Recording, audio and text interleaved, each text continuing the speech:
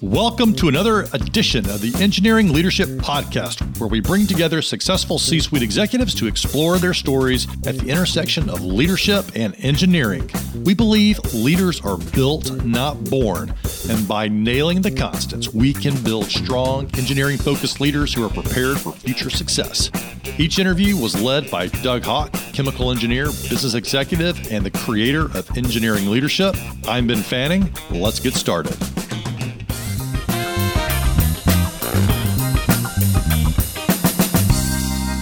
And thanks for joining us for this episode of Engineering Leadership. We have an interview today with Doug Hawk and Yamini Rangan. Yamini Rangan is the Chief Customer Officer over at HubSpot. And HubSpot is a leading customer relationship management platform that provides software and support to help businesses grow better. Yamini's led the marketing, sales, and service teams throughout her career, all focused around the customer. She is a computer engineer, and she chose the topic of Engage today, and that is what this episode is all focused on. Here are a few takeaways. Number one, that leadership can be taught and can be learned. It's not something that a few people are just born with. And I just love this key idea because it makes it so universal for all of us. Number two, the fundamental job of a leader is to provide a clarifying, inspiring vision for the future, then provide the right context for people to achieve their best. And then number three, be yourself in your business by embracing your authentic leadership style. Dig in and enjoy the interview.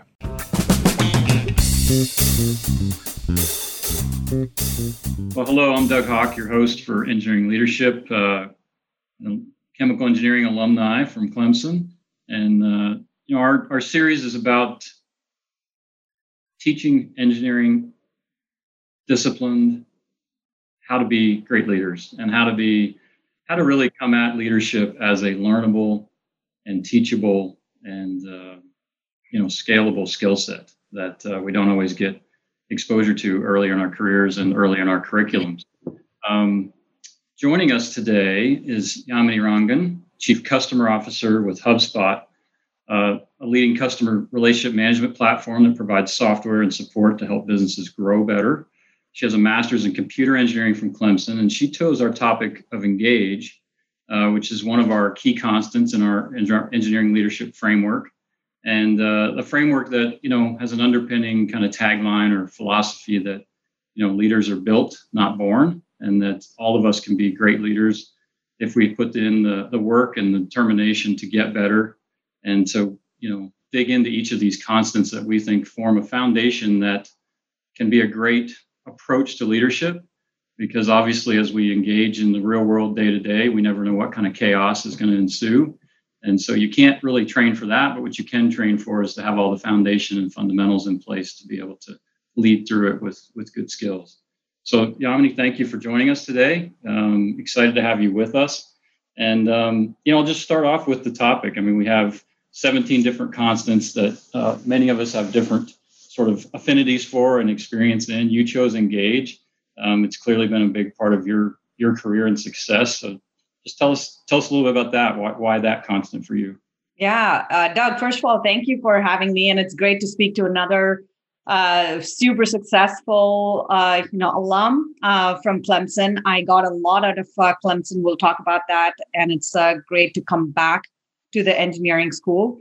I think what you mentioned, which is leadership can be taught, I think that is super critical. I'll just start there.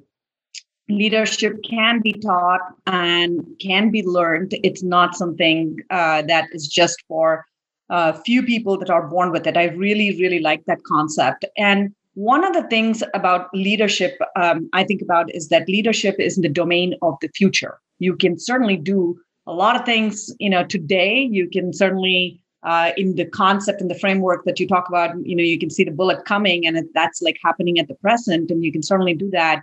But the domain of leadership and leaders is really in the future. And if you can change the trajectory of that bullet, if you can change the trajectory of the context of the organization that you're in, then you have left a mark as a leader. And I think that's something that I firmly believe in. And if you think about the future, what is it that you can do to create the future for everybody? The best thing that you can do is to set a very clear, clarifying vision.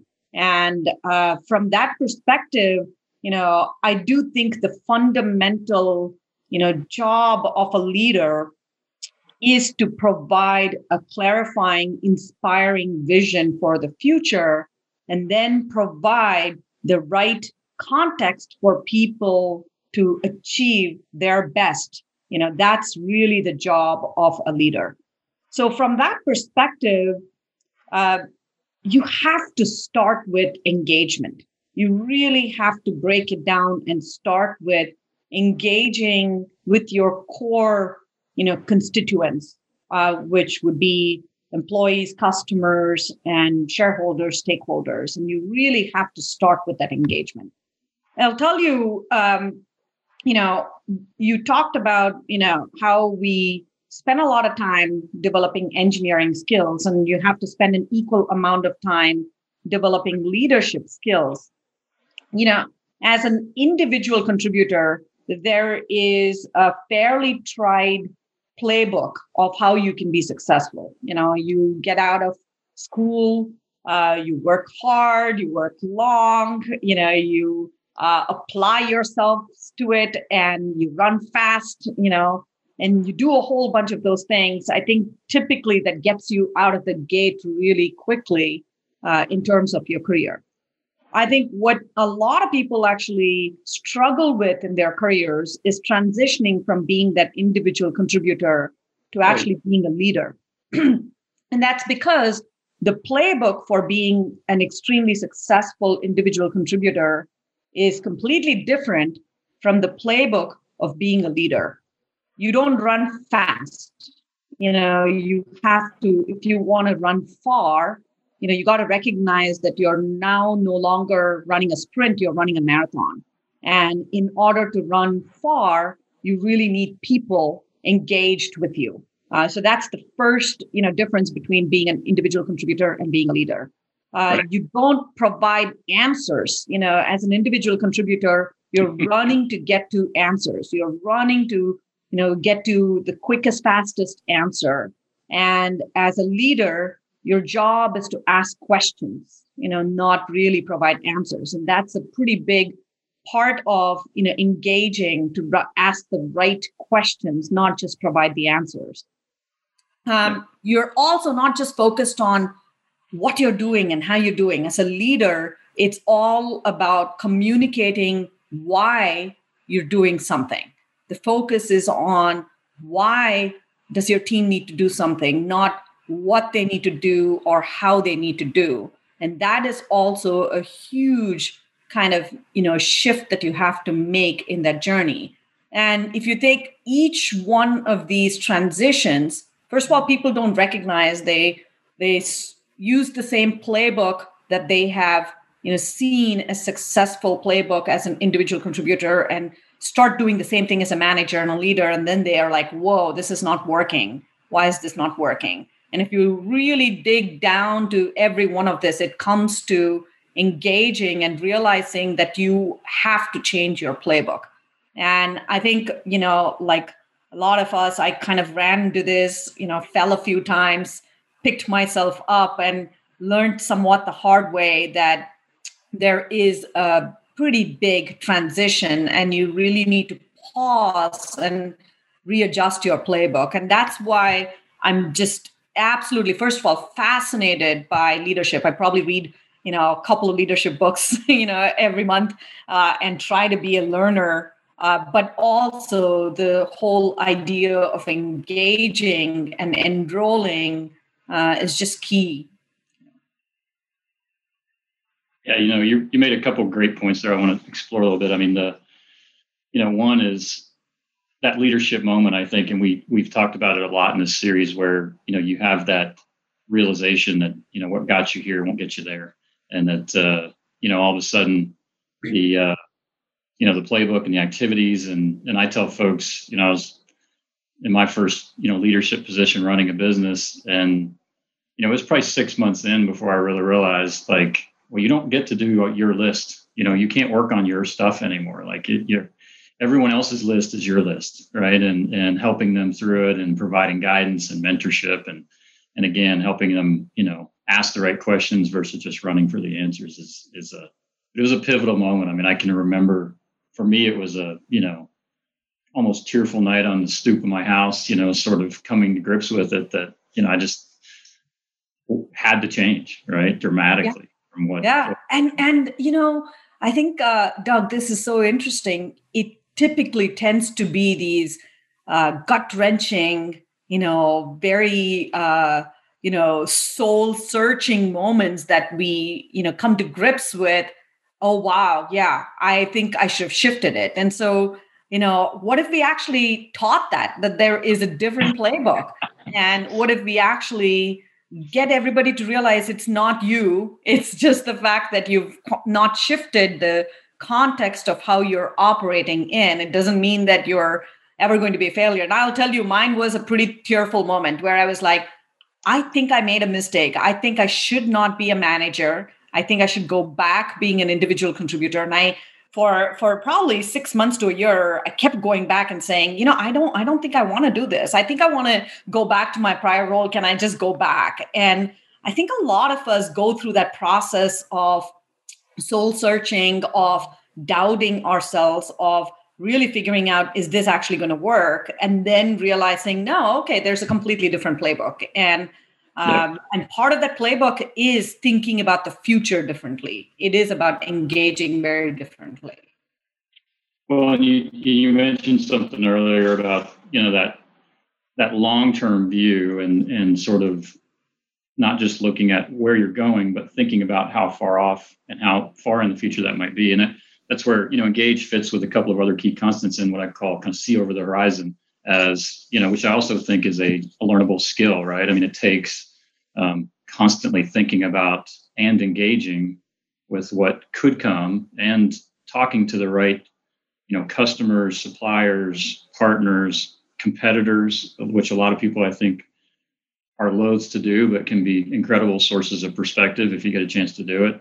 And it's, I think that's the other key point, right? Is it's not just engaging for the current quarter or the current month or the current project you're on, but understanding that bigger context. And I think one of the things that young engineers can really benefit from is even before they're in positions to be leading themselves, is that while they're still in that individual contributor role, they can have bigger impact and more success there if they can have a little bit more kind of internalizing of that bigger perspective, right? Because you see, that way that they might still have the blinders on, in some cases necessarily to accomplish the individual tasks that are in front of them, but they're doing it with a broader context. And I've always felt like that's a big leadership burden too, right? Is to make sure you're providing that context and communicating that vision and making sure that, everyone at every level can understand it. Because in many cases, they don't have the time. And that's one of the other things we talk about is how do you make the time to make sure that, that engagement exercise is deliberate and repeated and a core part of your daily routine. Because otherwise you get overwhelmed with just kind of, I don't want to call it bureaucracy, but the administrative, bureaucratic existence of just leading a large organization can consume all your time. And then you don't have those opportunities to get out there and put yourself out there. So it's one of the things I wanted to talk about is, early in your career, where did you find those opportunities? Did you have, as you mentioned, we both kind of went through those transitional moments. For me, I did have some really good leaders that helped me sort of understand that and get me through it and sort of kind of lift my chin, if you would, and, stop staring at toes, like, look at the horizon and see what's coming and appreciate how that influences what we have to get done every day. Yeah, absolutely. I mean, I tell you that, the percentage that, an individual contributor, whether they're an engineer or in business versus a leader allocates into, this looking at the horizon and understanding the vision or setting the vision in the case of the leader, that varies. But I think you still have core attributes. I mean, as you think about your career and you think about the broader aspect of what do you need to be good at in terms of your career, to me, I bring it down. I'm an engineer, so I have to bring it down to like a handful of things. It is, kind of setting vision, communicating vision, and understanding vision. That's kind of like number one bucket. The second is driving results and execution. It's your ability to kind of like execute.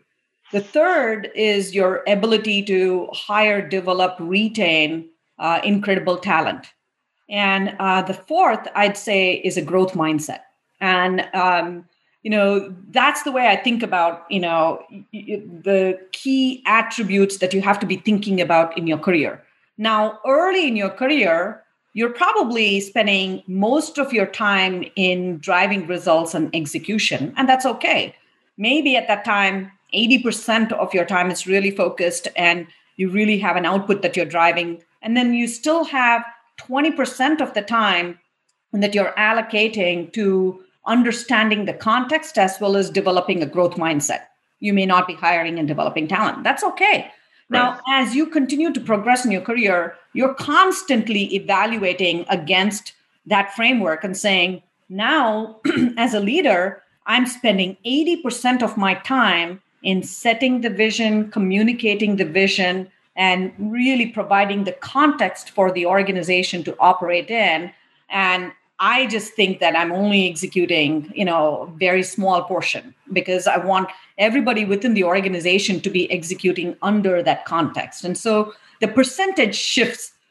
And I'd say it wasn't like one moment or one specific leader, but I would say there have been a number of key influencers within my career that have helped me lift up my head, lift my head up to be able to see through what is actually happening. And I'd say that the leaders that did that were really good at engaging, understanding the context before setting the vision, right? It's not that, oh yeah, I just come up and, I joined a new organization. I have like this, my own plan and my own strategy that I want to bring in, but they relate, they engage, they, in the real life world that we were all operating in, it was called elbow grease, like walking the halls and talking to people and understanding what's going on. And they were just exceptional at it. I remember like one of my, prior managers, he would remember, everyone's names. And that always blew my mind. It's something as simple as remembering people's names, asking about your son's soccer game that he played 2 weeks ago, your daughter's piano recital that happened. How did that go? Like being able to relate, engage, and then understand the context before you set the context is just super critical. Leaders who did that were exceptional at getting results, not because they drove results, but they were able to set the context. Leaders who were not, and who kind of like were, somewhat in ivory towers, somewhat in their heads, somewhat living here instead of out there, they just didn't get the results. So ultimately, if business is all about driving exceptional performance, then you got to be out there. You got to be engaged and you got to really set the context. And for that, it's just super critical that you are, engaged a very different, perspective. Yeah, I agree. I mean, I think one of the, tough parts is sort of, and you mentioned it, is you've got to have enough time to engage and appreciate and understand the situation. And it's back to that old saying, no one cares what you say until they know that you care about them, right? So it's kind of what you're conveying there, like connect with the people, engage with the staff, understand their current, you got to walk a mile in their shoes to understand what the current situation is. And you certainly can't jump ahead to, oh, well, here's the strategic situation, so let me just tell you what we're going to do. No one's going to listen to you or hear you until they believe that you've spent enough time appreciating their perspective and them personally. I think that's it's certainly critical. It's also, I think, it is an area I think that many engineers do struggle with. We are a profession that tends to be more introverted. I've certainly, I've talked many times in my past about how, painfully shy I was as a child. And I see it, now that I have my own children, I see it in my own son. And he's, from the time he could walk, kind of hiding under my legs when we're in a group. And I think that's another area of engagement that, takes hard work and discipline for many that, and we recognize that this is not something that has to come natural, but you still can be good at it. You don't have to be super charming. You don't have to be that person who's the life of the party, but you can be relatable. You can care, you can show and communicate and convey how much you care about people and find ways to engage with them. And I think it's another area, just, something about sort of our profession is, we often went into it because we were good at math or we were good at things and not necessarily good at people. Right. That's right. Leadership requires you to be good at people because that's what it's all about. I think you bring up a really good point. A lot has been written about introversion and leadership. And, maybe like a couple decades ago, you had a certain profile of a leader. A leader was all about rah-rah, going out there and being charming and, shaking hands with crowds. Like that was the perspective that was shared. And I think I would say that when I certainly started out of Clemson, I was a complete introvert. I definitely wanted to go down and, work on, my coding and, just talk to computers rather than talk to people. And I think, even a decade later, I found myself in sales in tech companies, and I was still very much of an introvert. I still am an introvert. And the struggle that I have probably gone through is early in my career, I tried to fit a certain mold. I tried to be in the sales organization like one of whatever was expected, right? And it took a lot of energy. I'd get so drained, and that's the typical mark of an introvert. It's not that you cannot do it, but it drains you so much that it doesn't feel authentic. And for me, it came down to, authenticity. Like what does it feel very natural as a leader to do? And what I found is that as not the kind of leader that could engage 50 people and, charm 50 people at the same time and inspire a crowd, what I found comfort in is that I could engage really well one-on-one. I could engage really well in roundtables, talking to 8, right. 10, 15 people at a given time. I got a lot out of it. I was able to put myself out there. I was able to really deeply engage and understand the perspective of the person. And that is what I do right now. And that works. And so partly there's this myth about introversion that I think, we should talk about, and we should say, look, if you are a typical engineer, you probably are comforted by things and not people, and that's okay. But then find your own authentic, way of engaging in leadership, and that works if it works. And so, what I do as part of my, operating system of engagement, and I certainly track my time. I color code my calendar. I really look at, exactly where I'm spending time.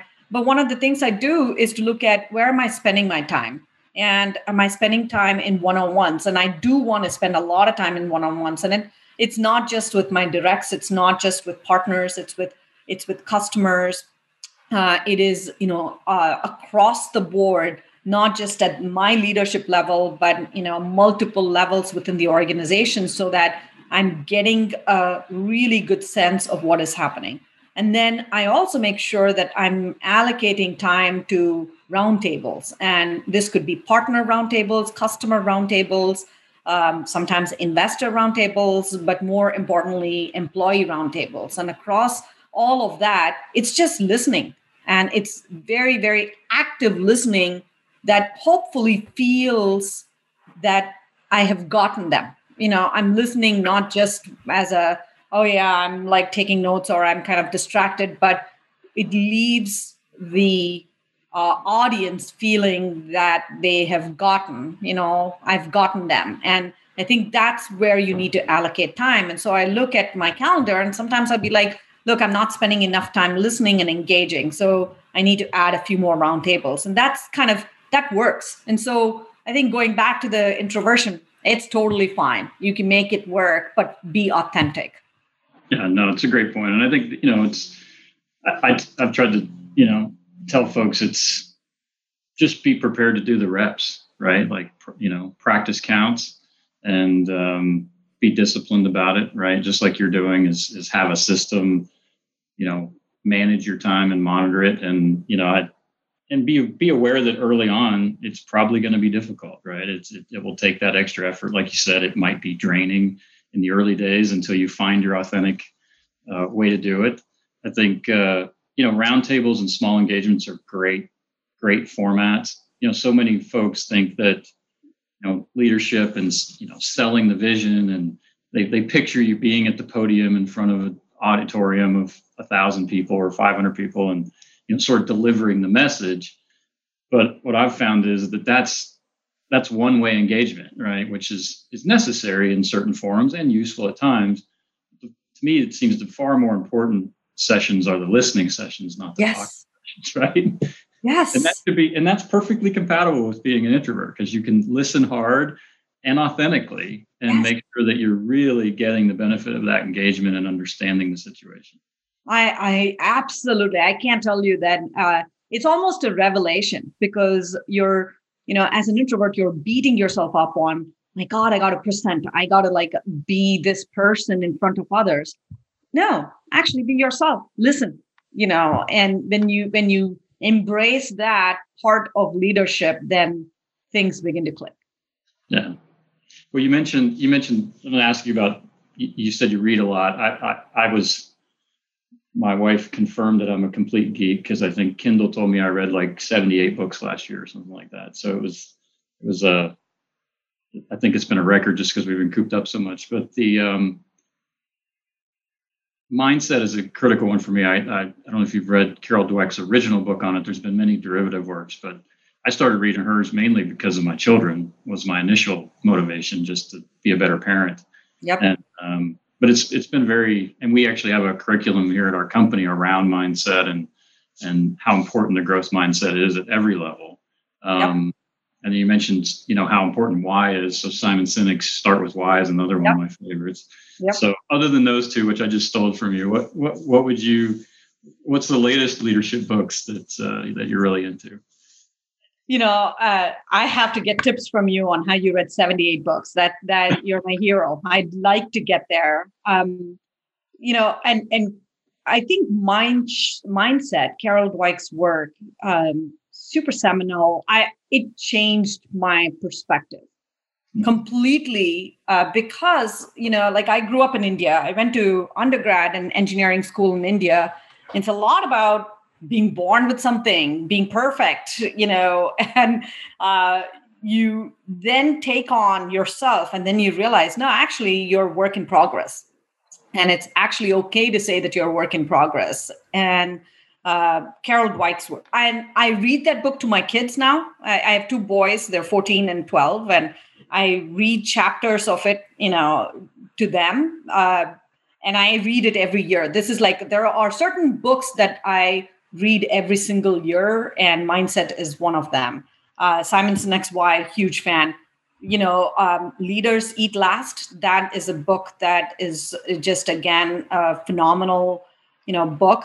I read a lot of leadership books, just in terms of servant leadership. How do you serve, and how do you actually, get into helping others, be successful.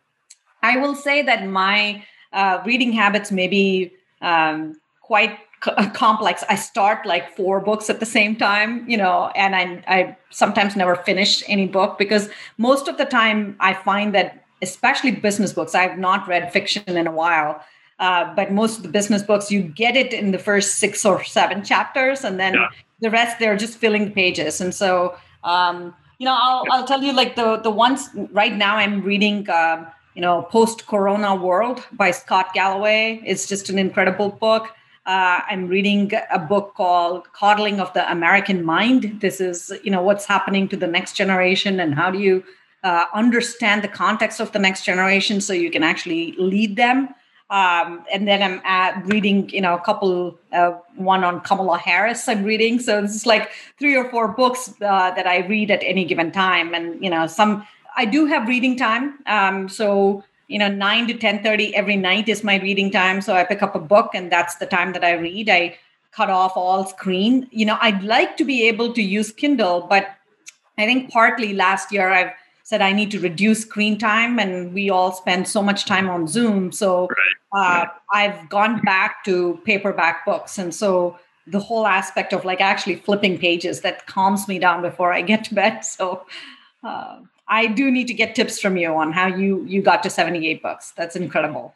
Yeah, I've found probably on, the times are so strange that I have no desire to watch TV or news or any of that sort of information. And it just, because it's usually distressing. So I turn it off and I read constantly in the morning and at night. I read myself to sleep most nights.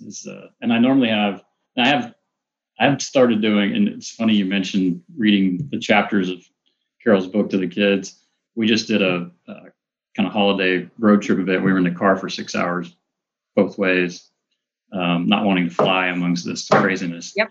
And we had audiobooks on, and I had Grit was one of them that we listened to as a family. That's amazing.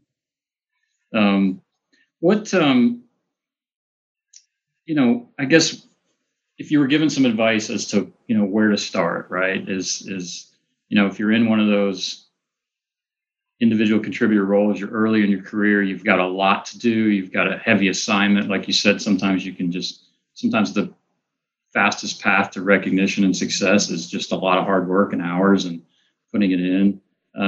Any recommendations for finding that time, how to make that space, early ways to start engaging and sort of getting plugged in, perhaps even to internal leaders? I mean, one of the things that I've recommended to young engineers is to not, don't be afraid to approach your leaders and, ask, instead of just running with answers, like you said, ask questions, engage, and try to get that maybe personal, not necessarily one-on-one time, but just a more casual interaction with the leadership around you on those bigger, broader issues, and how to do that successfully without, I think sometimes it's viewed as you don't want to be sort of kissing up to the leadership. It's not about that. It's, but again, having that authentic desire to understand the vision at a more, visceral level and being able to get some time or space to do that.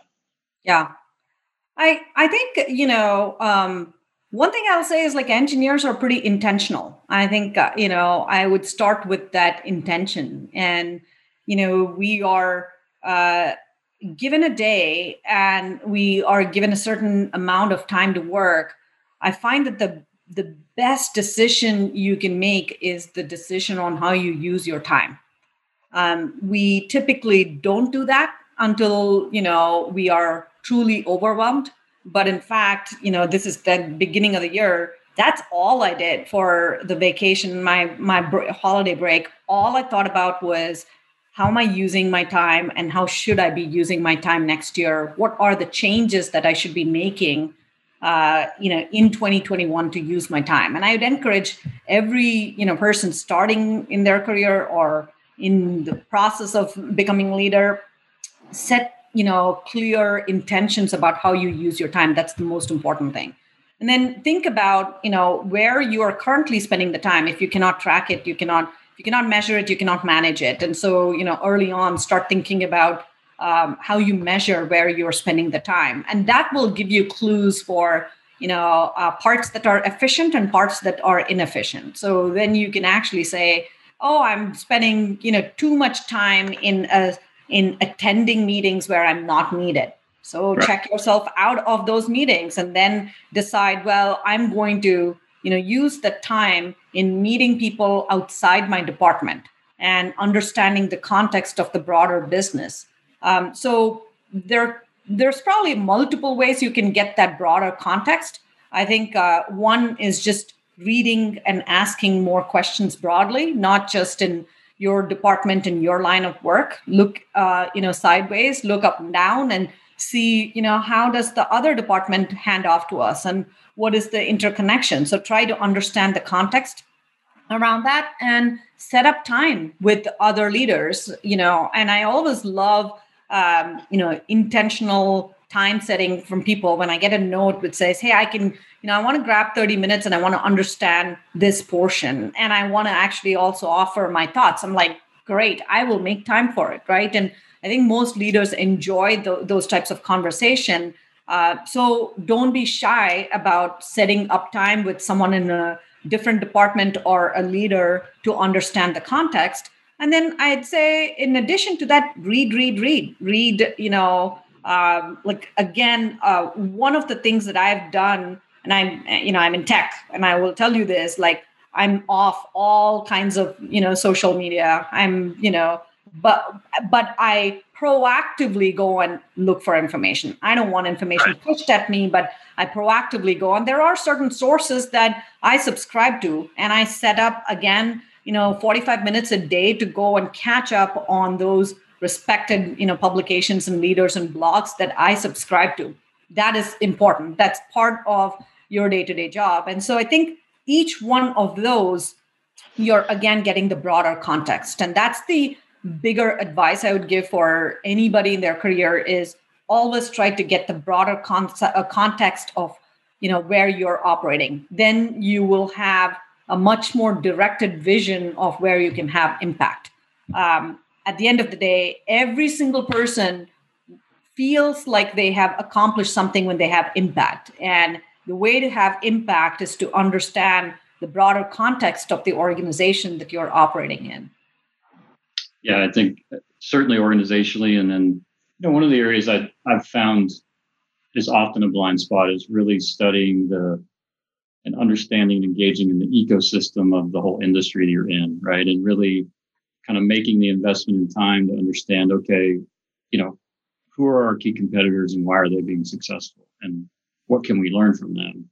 And also understanding, equally importantly, what are our weaknesses, right? Because again, if you can make sure you don't have to overcome those, sometimes those are just inherent in your position competitively or in the marketplace you're in.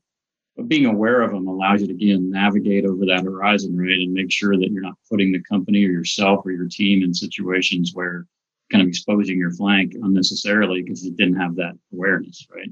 And that's one of the things I think is, sort of, it's been interesting for me to observe. You mentioned being in tech. I think as important as the choices we make sometimes as engineers, as a specific discipline, whether you're chemical or mechanical or computer or electrical, you name it, is that that industry that you pick, and that sort of, I think of that because I think my profession is not, or my career has been, is not with a company, but I'm an energy guy. I've been in the energy space since I left Clemson, and have benefited tremendously from being engaged in the industry on a broad basis, whether it's broader industry challenges that maybe at the time had nothing to do with the particular company I was with, right? But were shaping how our industry was going to evolve, right? And that's where I've found some pretty interesting ability to, again, see over that horizon. Because sometimes if you're just considering your own company's interests and challenges, even those, while strategic for the company, are still tactical for the evolution of the whole industry, right? Absolutely. So that's one of the things I just, I think we didn't mention it, but you came to HubSpot from Dropbox, right? So it's, again, not a different industry, different company, but similar space, and just being able to have the engagement of such a broad ecosystem that really does influence, the success of projects, initiatives, products, and it's certainly impacting how our customers are viewing what we, how and what we bring to them for services and solutions. Absolutely. I mean, I tell you that the first decade in my career in tech, we had signs of a tectonic shift that was happening. So this was in 96 when I graduated from Clemson, and the world in tech was still very much on premise, and the idea of cloud at that time was very nascent. It was like, oh yeah, that's a fad. that's probably not going to happen. And then, those are big tectonic shifts that shape the industry. You're really looking for it. You're looking for signs. You're, engaging in the broader community. You're looking at innovators. You're looking at new models that are getting developed, and you're sensing what is happening. And you really need to kind of make that shift. And as leaders within an organization, you either help your organization transition through those types of tectonic shifts or not. And I think that's where the engagement with the broader community and understanding the innovation that's happening is really critical. And that shift actually showed how critical it is for you to constantly look. And, I think energy is like this. There's so much that's happening, within your field, similar to all that's happening within tech. And what happens this year could be irrelevant, 3 years from now, 5 years from now. So part of your job as a leader is constantly sensing. The one thing I would say, though, is that it is not using the same playbook. Like a lot of people say, oh, yeah, you came from, in my case, Workday or Dropbox, and you came to HubSpot. So what are you actually going to do? And my response is, I'm taking none of it. I take pattern recognition as the primary discipline for leaders. It's not just taking your experience. If I come to a new organization and said, this worked in, this other company, and this other thing worked in this other company, so I'm going to do it.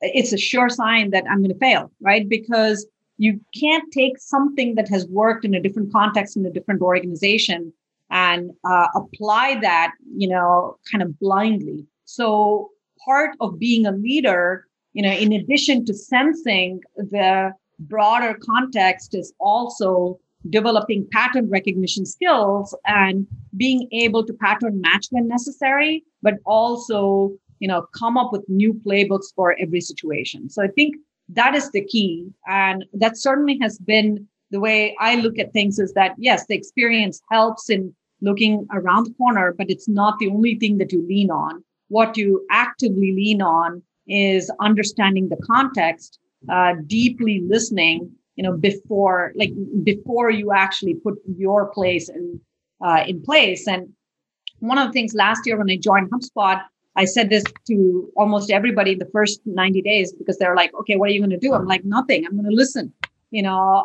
seek to understand before seeking to be understood. I'm just going to listen. I'm going to actively, have conversations. And probably in the first 90 days, thankfully, this was just before coronavirus, I met and, just listened to 100, 150 people across employees, customers, and partners. And the pattern just emerged. Then you're just like, okay, it's not something that I'm coming here to do. You're all saying this, and then it resonates, then has a better chance of alignment, and there's a better chance of success. And I think that's probably the key that I would say. Yeah, I think that, it's the context and it's the culture, right? You have to get a sense for, culture is different in every organization, every, even within organizations, depending on, what part of it you're working in. You bring up a great point about sort of having the opportunity to do that, sort of that type of engagement and listening, before the pandemic. What are your thoughts now? Like, because I think we're challenged, certainly with our organization and our team. I mean, I've only traveled once since March, which is, in the past 25 years, I haven't had a period like that, right? I've always been a big advocate, as part of being engaged is being out there. Yes. As you said, rubbing elbows, listening intently, and if nothing, sometimes just showing that you care enough to come and pay attention, and be there with them, right? And kind of being in the moment, understanding the nuances of the challenges they're facing, and sort of never mailing it in, right? Yes. And that's one of the things I've been thinking a lot about is the leadership challenges now. We've got established relationships. It's certainly, I think, venues like this, Zoom, Teams, et cetera, are never going to be a full replacement for the other experience, but they're certainly sufficient to kind of maintain those existing relationships and those paths of engagement that have been established. what's been interesting for me is the bigger challenge is how to establish that remote from the beginning, where Yes. you've got new relationships. I mean, we actually just acquired 2 companies in the last 6 months, and one of them I never met the folks at the company we were buying, and I would never have imagined doing that before. Yeah. But we had many sessions like this. We had obviously we figured out how to do due diligence and Yes. the formal parts of the acquisition remotely. But it's still I don't have any answers. I just wondered if you had any perspectives on how to think through that and kind of sort of how you're evolving your engagement, because you seem, as you mentioned, very intentional, very deliberate. Are there any steps you're taking now to sort of transition to this kind of new world? Yeah, Doug, if you'd asked me a year ago and said, well, you can only, you'll only be able to travel for 2 months and the rest of the year you're going to be like at home, and by the way, HubSpot's headquarters is in Boston, right? And I live in San Francisco. So my intentional plan I had set for last year was travel all over. Right. And that was intentionally broken. So, I think if you'd asked me, I'd have said that's impossible. How do you actually, gain the level of credibility and create that level of relationships that are really important, for your success and for your team's success? I think that we're all adapting to this new world. Now, I don't think 5 years from now we're going to use the same playbook. Hopefully we'll all get back to some semblance of needing, those kinds of physical outreaches and presence. I'd say that the way we have adapted, I would say, and I don't know if this is the full answer, is just over communication. It's, over the top. Like if we had quarterly touch bases with the company, we made those weekly touch bases with the company for the first 3 or 4 months of the pandemic. Every week we would get together as a management team. We would, make ourselves available. We would have these ask me anything sessions where literally anybody could ask anything. And honestly, for the first 2 months, you could see a lot of anxiety. There's a lot of uncertainty. And we answered every one of those questions, sometimes, for the 4th and 5th time. By the time we got to month 4 or 5, the questions became, what's your hobby? What are you eating for dinner? I'm like, okay, this is great. Now they've asked us every possible question. Now they're asking us, fairly mundane questions. So over communication. Again, in new relationships, you said you acquired a new company. I'm joining a new team and all of my leaders don't know me. So, you have to allocate a lot more time in one-on-ones and use that as an opportunity to actively engage and actively listen and actively understand. Sometimes you can say, look, I wish this would be a conversation that I would, take you for dinner and, have a nice glass of wine and have this conversation. But right now I can't afford to do that. So let's have that type of a conversation. Setting intentions for some of these conversations as well. They make do. And I think there are ways of communicating and really sharing the empathy and the fact that you're listening and you're learning, from those conversations you can do. And, at some point when it becomes safe for us to be able to travel, we'll know that, we need to pay some more dues in order to really create that credibility as well. It's interesting. I think in some ways, the need for being intentional about it has actually, in many areas, made us better. Like at least at our company and our teams, because I think at some level we were depending on the kind of kismet to happen. Right, I'm going to bump into that person. We'll handle it then, and you could sort of count on that because there was enough just physical interaction for it to come up. Where now, you've got to schedule it. And, there's not the spontaneity, but I do also think there's much more discipline and it is, not necessarily over communicating, but much more structured communication on a much more repeatable basis. And it's, we did the same thing. We went from, quarterly town halls to now we do them monthly with all hands. Yes. We're doing all our weekly meetings. We we used to have a weekly call, but people just didn't use video. We had it available, right? We had the platform, but it just wasn't traditional that you did that. Right. Now everybody's wanting to see each other and right. Visually connect, and it's made it's made that time each week more meaningful, I think. Absolutely. I think it's going to be interesting. One of the other topics, given your current company and assignment, that we're really spending time and thinking about is, from a sales and marketing standpoint, because we have, we're a direct sales is a small part of our business, but we've always had 70 to 100, direct sales reps on the street, literally out physically each day, making calls and visiting with customers. And amazingly, we've been able to sort of perform well through all this. But what's interesting is I feel like we're at a pivot point now where many sales teams have kind of drained the pipeline of the existing relationships that they had built, sometimes for many years, and figure out how to do that successfully, digitally and virtually. But now it's like that pipeline development and establishing new relationships, finding net new customers that never knew about you before, is certainly going to be a big change for a lot of sales teams, I think, in terms absolutely. And that's what we found overall.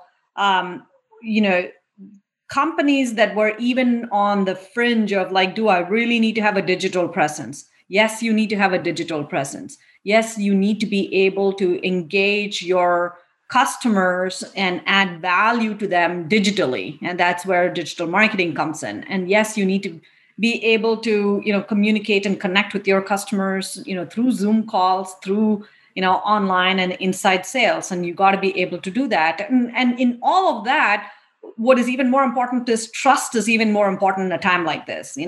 New companies, how are they going to engage? They haven't met your sales team in person. They haven't met anybody in person. How are they going to engage and how are they going to trust you with it? Well, the way to develop trust is delivering, great customer experience and actually engaging with your customers and saying, we care. Part of a lot of communication last year was that we understand what different industries are going through. And we made a whole bunch of changes to our policies, to our pricing, to our product to help our customers in the transition. And that came a little easier for HubSpot because all our mantra is really solving for the customer. So there is a first principle around solving for the customer. But again, coming back to, how do you do that is, really putting yourself in the shoes, engaging with customers, understanding what they're going through in terms of the transition, and then being able to help. And I say it somewhat flippantly, but helping is the new selling. You really have to help your customers today in order to be able to sell to them. And in order to be able to help, you really need to engage and understand where they are in their journey. Yeah, it's it's I know we're running out of time. One little story on that is, I was telling a good friend the other day, I said, she was asking me about, we had success in a certain area. And she, well, how'd you even end up in that situation? I said, I was reflecting that almost every good thing that's happened to me in my life has been because I was looking to help somebody. Like I was, and not always intentionally. It was just sometimes, you got in a situation you could help. So, so I try to tell my kids, if you can help and you're in a position to, then you simply must. And absolutely, you'll never have enough time. There's never enough room. There's always, priorities, but you just have to take it on and find space. And I think so much of the richness of life comes from that. And I do think that's going to be a big part of selling and marketing is, if you start with how you can help and how you can solve, and which I think is so fundamentally such a great fit for engineers, right? Because we're built and trained to solve problems and to solve challenges and to figure stuff out. And if you can do that from a perspective of finding ways to help your customer, help your teammates, help your leaders, around you, good things flow from that, right? So, absolutely, could not have said it better.